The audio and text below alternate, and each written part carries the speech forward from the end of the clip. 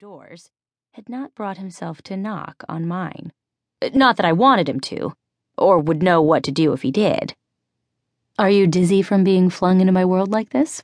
I feel the same way every morning when I open my eyes to find I'm still me, still here." Outside, the late December sunlight, as thin and gray as dishwater, had faded rapidly to a darkness seen nowadays only in rural areas, which I was in. "Why are you avoiding this?" In general, Rain kept his emotions under very tight control, but I knew what he could be like. For the first 100 years of my existence, Rain and his clan had terrorized my homeland of Iceland, as well as Russia and northern Scandinavia, earning himself the title Butcher of Winter. I hadn't known it was him back then, of course, just that the raiders were bloodthirsty savages responsible for looting, pillaging, raping, and burning dozens of villages to the ground. Now, the butthead of Winter slept 2 rooms away from me. He did farm chores and set the table for dinner and a bunch of other homey things. It was positively creepy, and of course, meltingly attractive.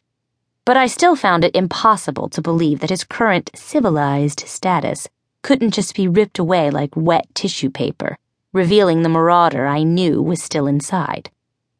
I filled up the glass jar, carefully tipped the bag back onto the work table, and screwed the lid on the jar. A handful of snarky, sarcastic retorts hovered on my lips. And just 2 months ago, I would have been flinging them at him the way James Bond's car spews nails.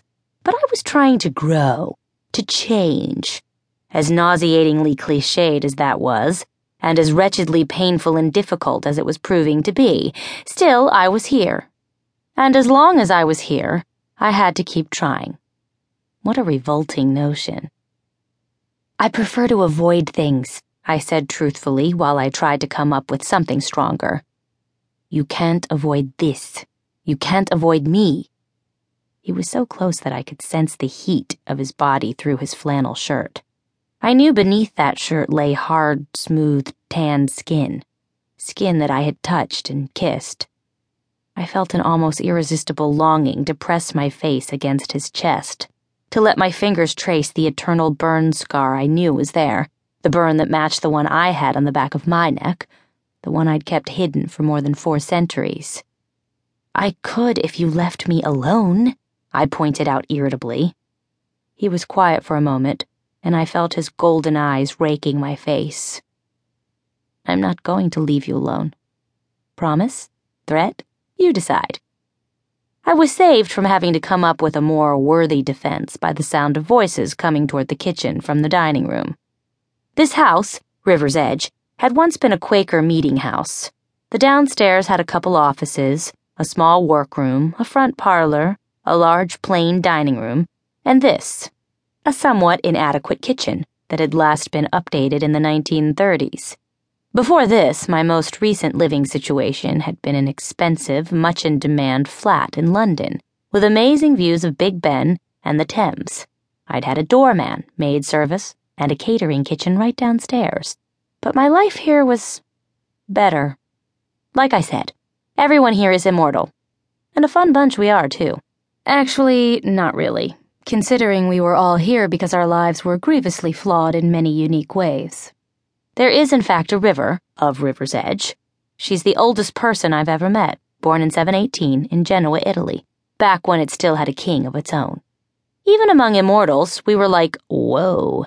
She owns this place, rehabs immortals who are wrestling with their darker inclinations, and is pretty much the only person in the world that I even halfway trust. I myself am 459 years old, though I have the looks, and apparently the maturity, of a 17-year-old. Rain is 470.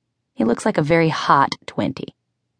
The swinging door pushed open and Anne, Bryn, and River came in, talking and laughing, their cheeks pink from the cold air outside.